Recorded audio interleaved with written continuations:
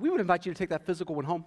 There's lots of other options out there. You can probably find other free ones, but that's a free one. And if we believe that God uses His Word for all kinds of important things, but chief among those important things, on the top shelf of all those important things, is that He uses the Scriptures, His Word, to reveal Himself to His people.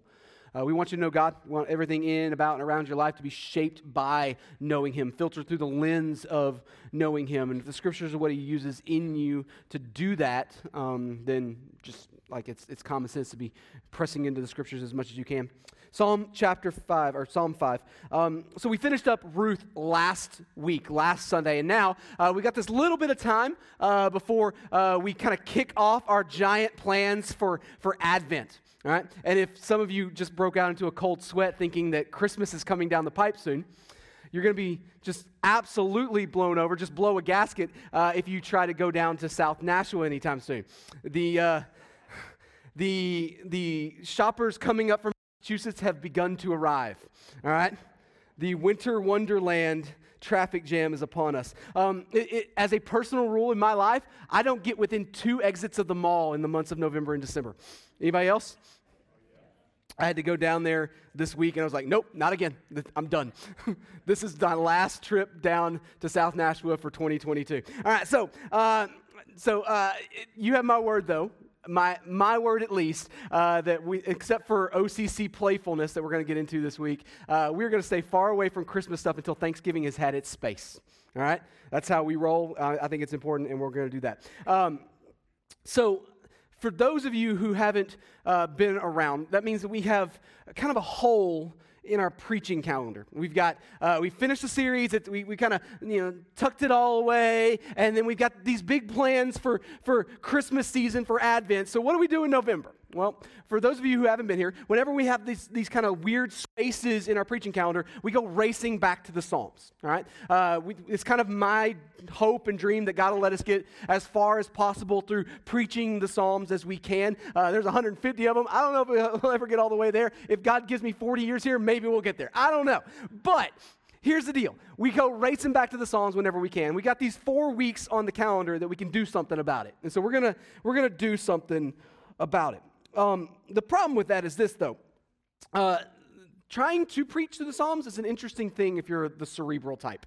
All right? I tend to be the more thought-driven, give me a clear course of action, point A leads to point B, which therefore necessarily means point C. That tends to be how my life operates. I don't do well with just raw emotion. I don't do well with just expressing myself in a lot of different kinds of ways, and it's just how I'm wired. But the Psalms, they never really seem to care about the cerebral folks in the room. They're just not interested in that. They're not playing that game. It's not what the Psalms are. The Psalms aren't trying to give a logical pathway to readers. A better description of the Psalms would be just raw emotion laid bare. Raw emotion laid bare. See, whether you're reading or preaching through a psalm, it's always important to remember to lean more towards what the writer felt rather than what the writer did, which is almost the exact opposite of Paul sometimes. I tend to be more of a Pauline guy. The psalmists just don't care about giving you that. And psalmists instead of saying, this thing is true, therefore go and live this way, they instead invite us into experiencing the lives and the heart and the struggle of God's people as they lived. And sometimes we can point to some places. Sometimes Israel's doing things pretty well. They're just kind of nailing it in that season.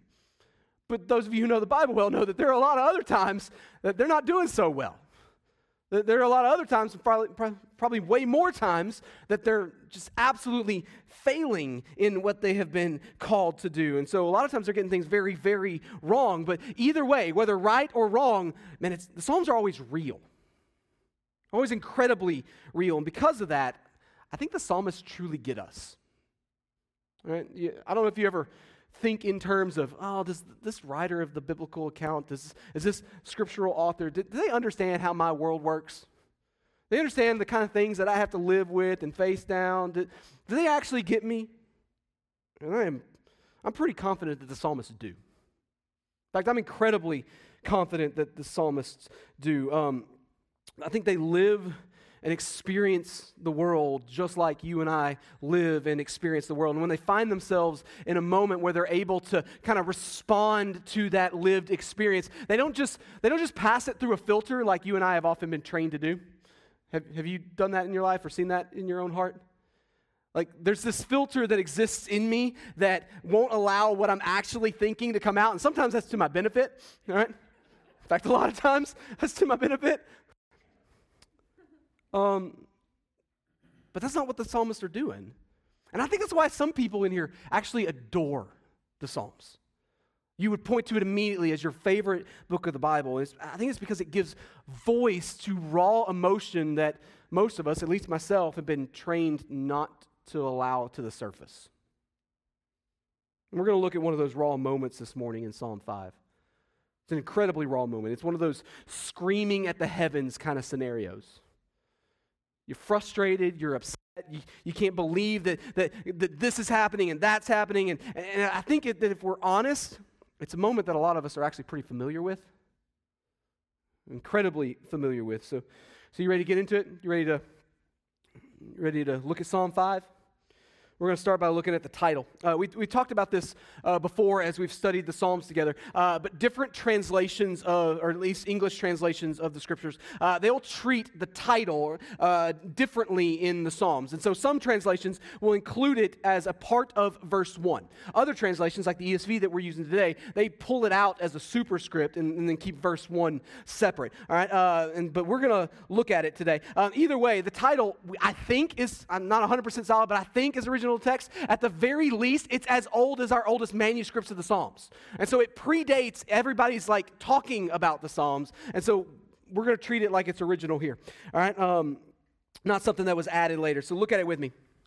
Psalm 5, starting in the little superscript, it says this: to the choir master for the flutes, a psalm of David. Yeah, even our presentation software can't put it up on the screen because it doesn't know what to do with it. All right, so to the choir master for the flutes, a psalm of David's. All right, so what do we see? What do we see? Well, we see a few things that we actually have a lot of previous experience with.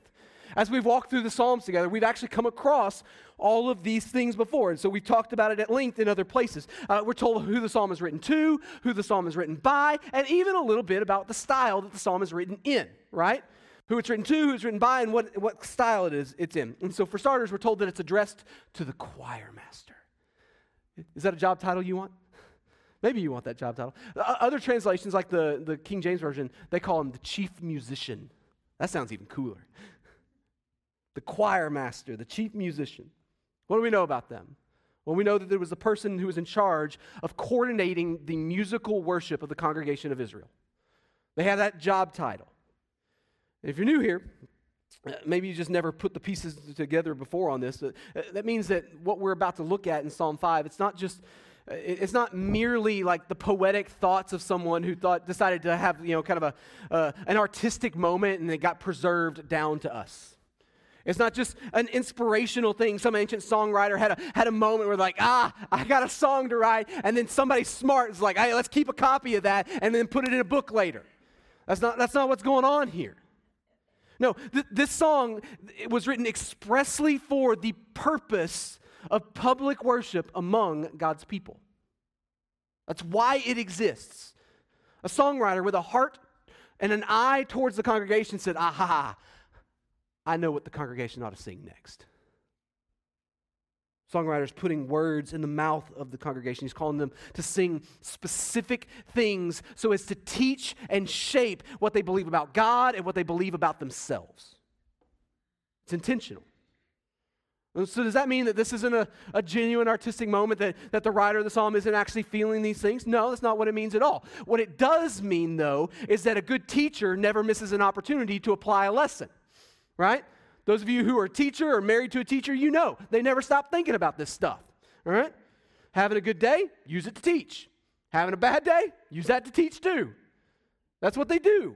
That's every teacher in the room right now. They can never let something go. They got to keep it for later. So who then is the teacher? David. King David, right? However, that is a point of debate among some people. The reason for that, we're going to see it later. We're not going to spend too much time on it then, but later on in verse 7, the writer of this psalm is going to refer to God's holy temple. I'm going to call it by name, the holy temple.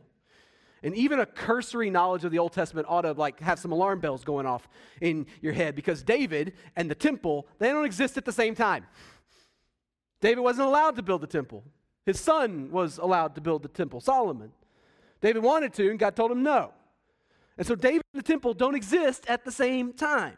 And so some people point to verse 7 as definitive proof that David could not possibly have written this psalm. Or, even beyond that, that he shouldn't be credited with a number of the psalms that we often give him credit to. And look at Psalm 5, verse 7. See, David, that's anachronistic. How dare we think that David actually wrote that? There are a number of really simple solutions out there. We talked about this, I think, when we talked about Psalm 30 about a year and a half ago, maybe. Calendars are hard these days after COVID. All right. I think we talked about this before in Psalm 30. There are a number of really simple solutions that don't require us to just assume that somebody is falsely presenting themselves as David in this moment. Those solutions range all the way from David possibly writing this psalm knowing that the temple is coming because he prepared for the temple. He wanted to, and God said wait, and he gathered all the stuff. And so Psalm 30 is probably a psalm that David wrote before as a dedication to the temple once it was finally built. And so maybe this psalm fits into that category as well, something that he was preparing for when the temple finally got there. That's a possibility. Maybe also as a second option, David is talking about the temporary temple that we learn about at Shiloh. In 1 Samuel 1, we know that David was around during that one, all right? And so maybe, I don't know. Another solution is possible is that the Hebrew word for temple here, well, my mic is cut out, that's fun. All right, the Hebrew word for temple here is just a word that means habitation. That's all it actually means. The same word is used all over the Old Testament to talk about a bunch of other things like household and palace, and even one place it's used to talk about a prison. Like that's cool. And so translating this temple has less to do with brick and stone and more to do with a specific place that God's presence resides, which can be in a temple. Doesn't have to be in the temple. Now, are we certain that any one of those options are it, that those options are the answer? No, not a bit. And maybe it's something we haven't thought of yet. But every single one of those options are an easier pill to swallow than, oh, we have a historical problem, it can't be David. Like, it's an easier game to play, right? So some people like to make noise about it, but I don't know if you've discovered this in your own life. A lot of times, the people that are making the most noise are the people who walked into the room looking for any excuse they can to make noise. Have you seen that? That's probably what's going on here. So we got the author, we've got the intended audience. What's the final thing we learn? That it's for the flutes. We know what flutes are, right? Who knows what a flute is? By the way, my eldest is learning how to play the flute right now. It's a fun moment in our house. We know what flutes are. Several of the Psalms that we've looked at so far, we've come across things in the intro, in the title, that we can't even pronounce, let alone define. Words that have been kind of transliterated for us from the Hebrew. And so meaning that they've changed the spelling to an English spelling so that we can at least pronounce it with our English sounds. All right? But we don't know what they actually are. And our best guess in most of those moments is that it's some kind of musical notation, right? You've heard me talk about that ad nauseum. All right? It's almost always our best guess. But here, man, we know what flutes are. We don't have to wonder what flutes are. We know what flutes are. And apparently David thinks that this song deserves a flute solo. I don't know if there's a long list of songs that deserve a flute solo, but this song gets a flute solo. You ready to get into it? Verse 1? All right. Give ear to my words, O Lord. Consider my groaning. Give attention to the sound of my cry, my King and my God, for to you do I pray. All right, let's stop there. All right, so right out of the gate, we understand that we're dealing with one of the Psalms of lament, right? One of the Psalms of lament, meaning it's one of the sad ones. Who was really looking forward to listening to one of the, reading and studying one of the sad Psalms today? Didn't everybody get excited about the sad Psalms? About a third of the Psalms are lament, roughly a third, which sounds a little depressing until you actually remember that that's pretty much about the same case in your life as well. There's a lot of lament in your week too. I'm convinced that we've all got more God, why is this happening to me in our lives than we like to publicly admit to. It's definitely true in my heart. See, the difference between David and us is not that David's crazy and we aren't. The difference between David and us is he lets everybody else know that he's crazy. In fact, he writes a song for the congregation of Israel to sing about it. Wholly different worlds. Now, we all know Eeyore types. I'm sure you know those people in your life. Folks that can't find a single positive thing to say about anything that's going on in their week, and people that kind of live in a perpetual state of trying to get everybody else to feel sorry about themselves. That's not what's going on here at all. David is just as quick in other instances to pull everybody into a celebration. It's both and for David. And so sharing his lament here, I think it's more about teaching the congregation of Israel the correct way to respond to God in those dark moments that we all eventually find ourselves in. We all live them. And David says, let me show you how to walk through it. So what do we see David do when the dark day arrives? Well, he gives us a couplet with some nuance. Those of you who have studied the Psalms before, you understand the word couplet, these little lines that are pulled together that kind of bring nuance and flavor to the idea in two different ways. And so he gives us a couplet with some nuance. He says, give care to my words and consider my groaning. That's interesting. Hey, did you know there were two types of genuine prayer? I don't know if you've ever done the math on that. Sat down and made the list. There are lots of types of disingenuous prayer, lots of those. But really two types of really genuine prayer. There's prayer that you have words for, and then there's prayer that you don't have words for. You ever been in that moment? I've been in that moment. There's a type of prayer that's filled with vocabulary. Filled with words. And those words are an adornment to what God is doing in your heart. And they're an attempt to put shape and an explanation to what we feel and what we are experiencing. And like our God is a God who speaks. He's always talking. He's the one who came up with the idea of words. He invented them. He fills them with beauty. And he fills them with power. And as a guy who spends a lot of my time, in career, reading and then turning around and talking about that reading, I kind of love words. I'm a big fan of them. But then there's a second type of prayer. The wordless groaning. Groaning is an unrestrained utterance of what's going on in our hearts, because sometimes, as hard as they try, words aren't enough. As great as words are, and I'm of the opinion that the world would be a better place if people tried to expand their vocabularies. I think we're kind of lazy with the way we talk a lot of the time. Even as great as words are, there are not enough words in all of the languages of this world to adequately express every single thing that goes on in the hearts of that God has, in His goodness, given to us. There are some moments, there are some emotions that words aren't big enough or deep enough or shapely enough to actually get the job done. And all we have left in that moment is groaning. And the Bible promises that not only does God understand it, He seems to delight in that moment. David gets up in the morning on one of the bad days. My guess, just an assumption on my part, but my guess it's a morning after one of the dark nights that he has so often that we all know about. Frequent occurrence for him. I mean, I can just imagine it in my head, see him sitting up in bed and going, please, God, would you listen to me today? Please. This is everything I know how to say. Please listen and please hear what I'm not even able to say right now. But then David follows that up with even more nuance in verse 2. He says, give attention to the sound of my cry.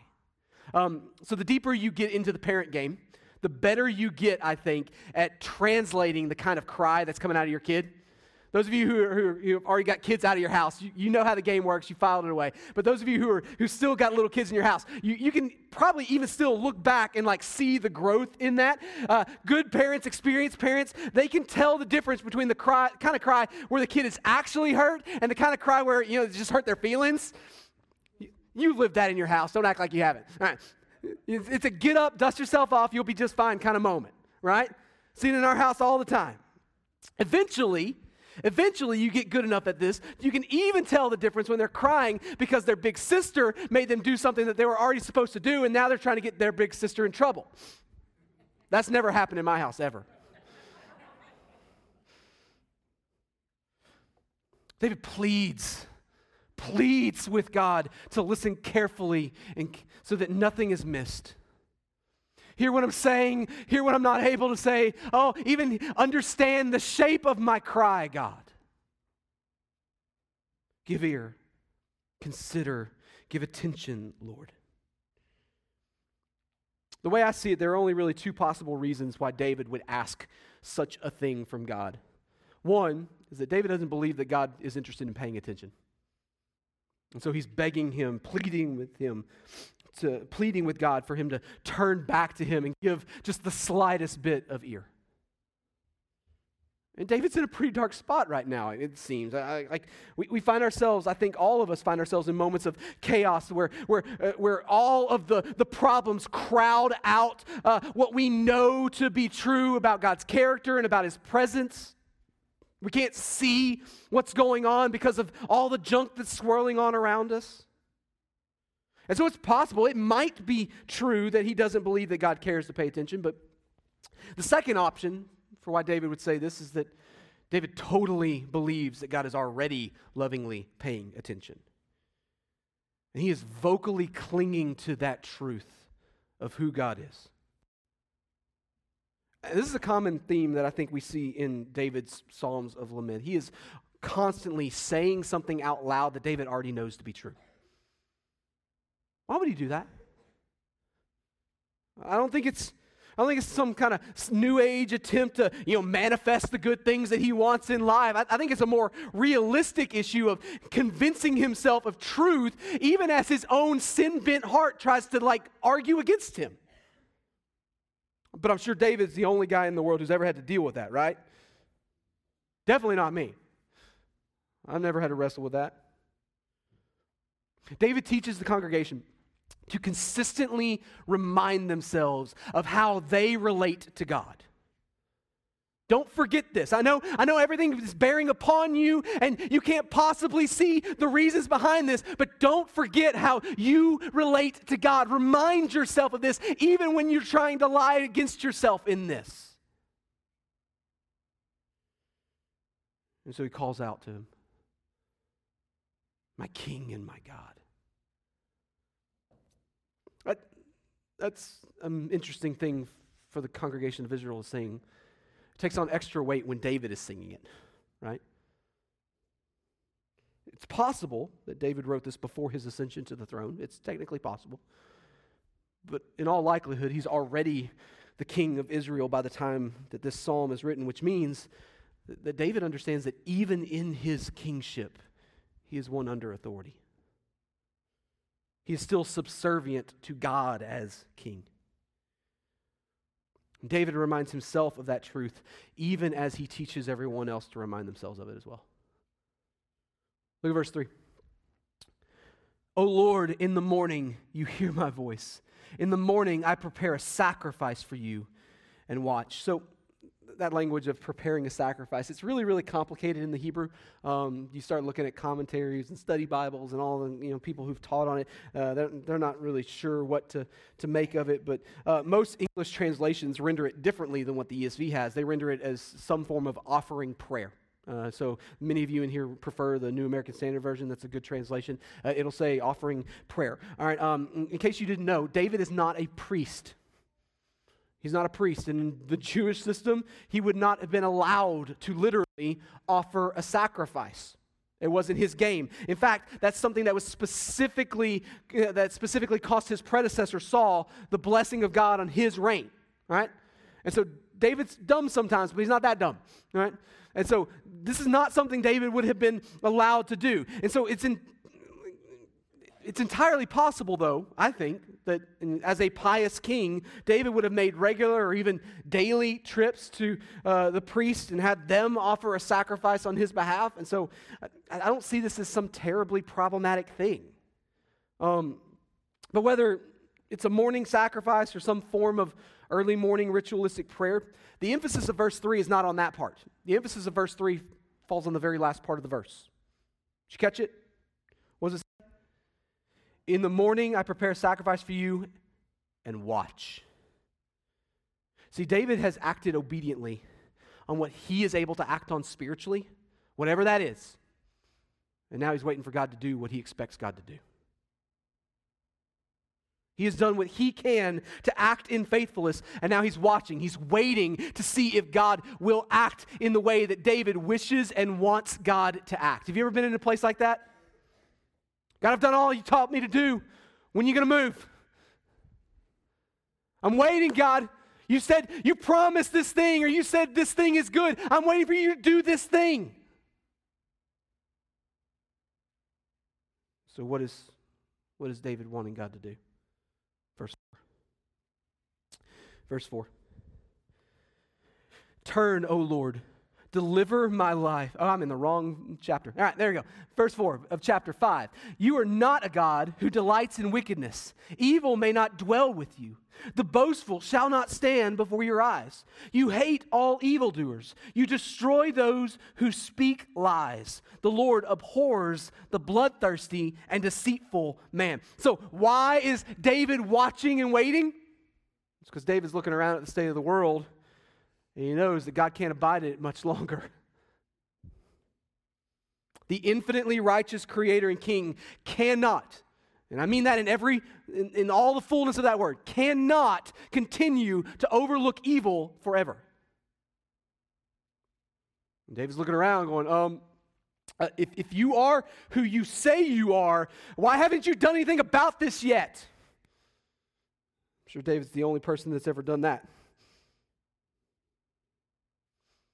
Surely, God, your righteousness will be impugned by not acting to judge all of this evil that I see around me. Can't you see this? Are you even paying attention? Why haven't you done anything about this yet? If you are who you say you are, why are you sitting there?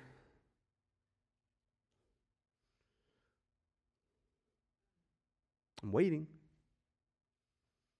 You're not a God who delights in wickedness. The boastful cannot stand before your eyes. What are you doing? Where are you at? You ever been in a situation where you're confused about why God hasn't acted consistently yet with who you know him to be? Wondering where he is? Why he hasn't shown up? You ever sat there and wondered why God has seemingly allowed wickedness and evil to continue on unrestrained and unjudged? David's there. David gets you. I mean, I know he's supposed to be slow to anger, but I mean, come on already. What are you waiting for, God? Do something about it. Wouldn't the world be a better place if you did something about it? Wouldn't you be glorified if you did something about it? Wouldn't all your people be happier if you did something about it? I've been in that place before. In fact, I can't count the number of times I've found myself in the headspace. Even this week. It's a similar trajectory just about every time that it happens in my heart. I don't know if it's the same for you.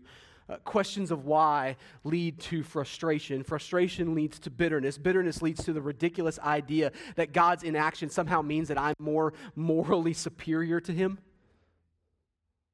It's a really dumb pathway, but it's the one I walk. Because, if I were in charge, I would have done something about it right now already. Yeah, if I'm quicker to act on the good thing than he's quicker to act, that must make me better than him, right? Lightning bolt coming soon. But those of you who have a little more spiritual depth than you, there's this twofold question that I think, if answered honestly, God uses to bring his people down to planet Earth. All right. The first half of that question is this: how many angles do I personally need to see before I can safely assume that wickedness is actually unrestrained in this world and that evil will remain unjudged? Because I'll be honest with you, I really just have one angle. How many more angles do I need? How many corners do I need to be able to see around to understand that God's not acting in any of the ways that I want him to? But there's a second side to that question. How did I get personal righteousness so figured out that I was able to move myself from the category of wicked into the category of righteous? When did I get that one correct?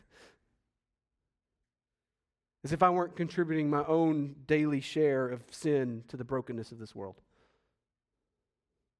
See, you answer either one of those questions honestly, and I don't even know if you necessarily need both of the questions, but if you make an attempt to answer either one of those honestly, let alone both of them, every bit of the "God, why haven't you done such and such yet?" tends to die away.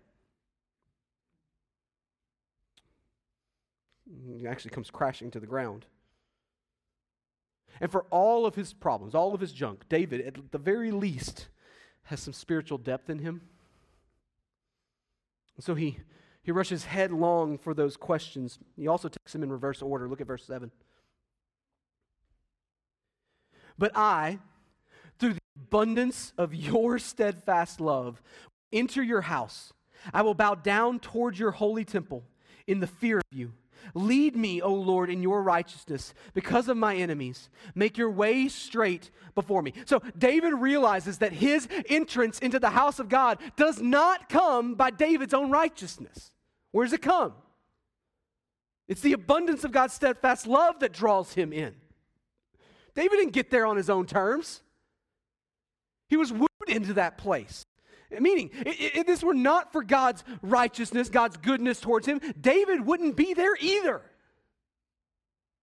We just finished the Ruth series, and so you all ought to have the word steadfast on lockdown. It's a special Hebrew word, chesed. We talked about it too much in the story of Ruth. David pleads with God. He pleads with God to lead him in righteousness and to make his paths straight. And so God has been extravagantly loyal to David. This is the exact opposite posture of, let me show you losers how this is done. David understands that if it's not for God's extravagant kindness towards him, David's not near God either.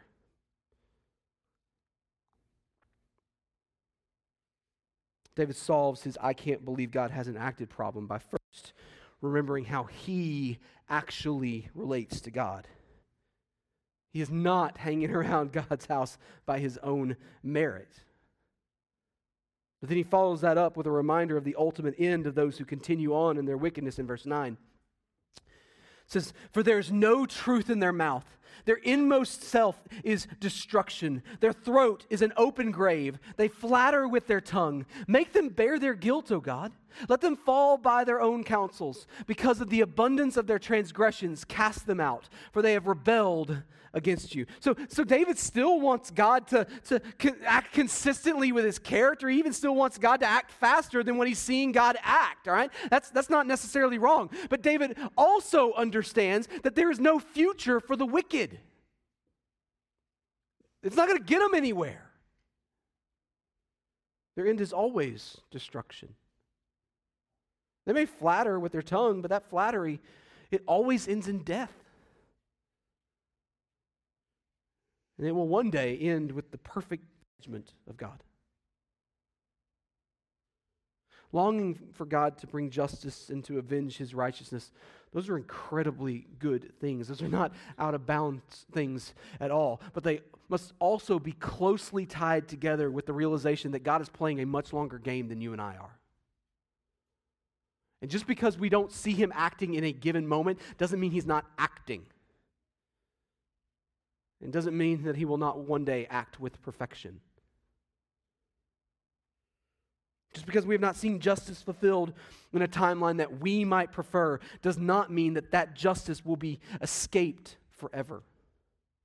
The Lord of all the earth will make things right. And while we wait patiently for that day, we consistently remind ourselves, but for the grace of God, there go I. And so in the song written for corporate worship, David puts words in the mouth of the congregation in verse 11. It says, "But let all who take refuge in you rejoice. Let them ever sing for joy and spread your protection over them, that those who love your name may exult in you. For you bless the righteous, O Lord. You cover him with favor as with a shield." It says, let all who take refuge in you rejoice. David takes a bunch of celebration words and he smashes them together with a bunch of kind of military-minded words of perfection. We've got rejoice, sing for joy, exult in you, and then we've also got take refuge, spread your protection, cover him as with a shield. So what's going on there? Well, he's teaching us that in the grand scheme of things, our security is never found by being slightly less wicked than our neighbor. It's not found in being relatively righteous compared to some jerks and morons that you found in the world. It comes through being rightly reconciled to God. Those who have taken refuge in him are the ones that are able to rejoice. They're not spending their time constantly looking over their shoulder. They're not worried too much about the schemes of the wicked. They are wrapped up in exaltation. They're busy. They got better things to do. They find rest and celebration in the one who has drawn them near. That's true in David's day, and church, it's even more true in our own day. Those who have taken refuge in Jesus, they are not safe and secure based on their own merit. Never have been, never will be. Self-righteousness has never, in all of human history, self-righteousness has never led anyone to enraptured celebration of Jesus. Ever. Those who belong to God have been graciously drawn in by the abundance of his steadfast love. They have been sheltered and they have been shielded by his righteousness, and because of that, they are now freed to exult in his name. If you're here this morning, you're already a follower of Jesus. That's our response, to sing for joy. Not because we've mustered up some kind of song, but because how could we not, based on what we've reminded ourselves of? That joy-filled singing, it comes flooding out of a heart that truly, deeply understands how it relates to God. A sinner has been reconciled to God by his chesed love. A sinner who now stands in his grace, under his care and protection of Jesus. I'm going to pray and we're going to sing. We'll get busy with that singing in a second, but if you want to talk about anything, I'll be down front if you want to talk. But what if you're here today and you're not a follower of Jesus yet? Like do the math real quick. If resting and rejoicing belongs to those who have been reconciled, how do you get in on that reconciliation? How do you get some of that? And the Bible teaches that we are all by default separated relationally from God because of our sin, that we are owed the just and right punishment for sin. The Bible calls it death. The Bible calls it hell. The Bible calls it all kinds of not so great things. There is no rest and rejoicing for those who are far from him, period. Thank the Lord, the story doesn't stop there. The Bible also teaches that it is while we were still sinners that Christ died for the ungodly. The eternal Son of God put on flesh and dwelt among us. He lived a sinless life that neither you nor I are capable of living. He died on a cross as a substitute in your place to make payment for your sin. And he was raised again from the dead as a vindication of his perfect and sufficient righteousness. And as the King who conquers sin and death, he calls on you in this very moment to respond to him in repentance and faith, to turn away from your sin and to turn to him as Savior and Lord. And you can do that today. I'd love to help you. Again, I'll be down there if you want to talk about it. Maybe you're here this morning and you need to respond in some other kind of way. Maybe it's by finally being obedient to Jesus in baptism. Or maybe it's by formally joining our church family. Or maybe it's time to say yes to the call he's placed on your life to take the gospel, his message of reconciliation and rest. Maybe it's time to take that to someplace not named here. I'd love to help you think through what that looks like too. Set you up for success in that. No matter who you are though, no matter how God's word is calling you to respond this morning, let's all respond together right now. Father, you're good to us. Thank you for the scriptures. Thank you for the Psalms. Thank you for raw emotion laid bare. I'll be honest, I tend to shy away from those moments, but it's not because they're not true in my heart. It's because I think I got to hide it. It's because I think I need to bottle it down and suppress it somehow. Thank you for giving us guys that aren't scared of wearing their heart on their sleeve like David. Would you hear our cry? Would you make sense of the groaning that words could never figure out? We see the brokenness of this world. We contribute to the brokenness of this world. And even though it sounds weird, we want to long for you and beg you to come quickly to make all things right, to bring justice, to put evil to flight forever. But also, please judge us by the merits of your Son instead of our own. If it's not for his perfect righteousness in my place, I deserve everything the evil of this world deserves. So thank you for being the kind of God who's patient enough to not only send your Son, but to allow people to come to repentance as well. You're a good God. For those in here who don't know you yet, would you make yourself known in this moment? Open eyes to see and ears to hear. Draw men and women into your kingdom today. We love you. In Jesus' name we pray. Amen.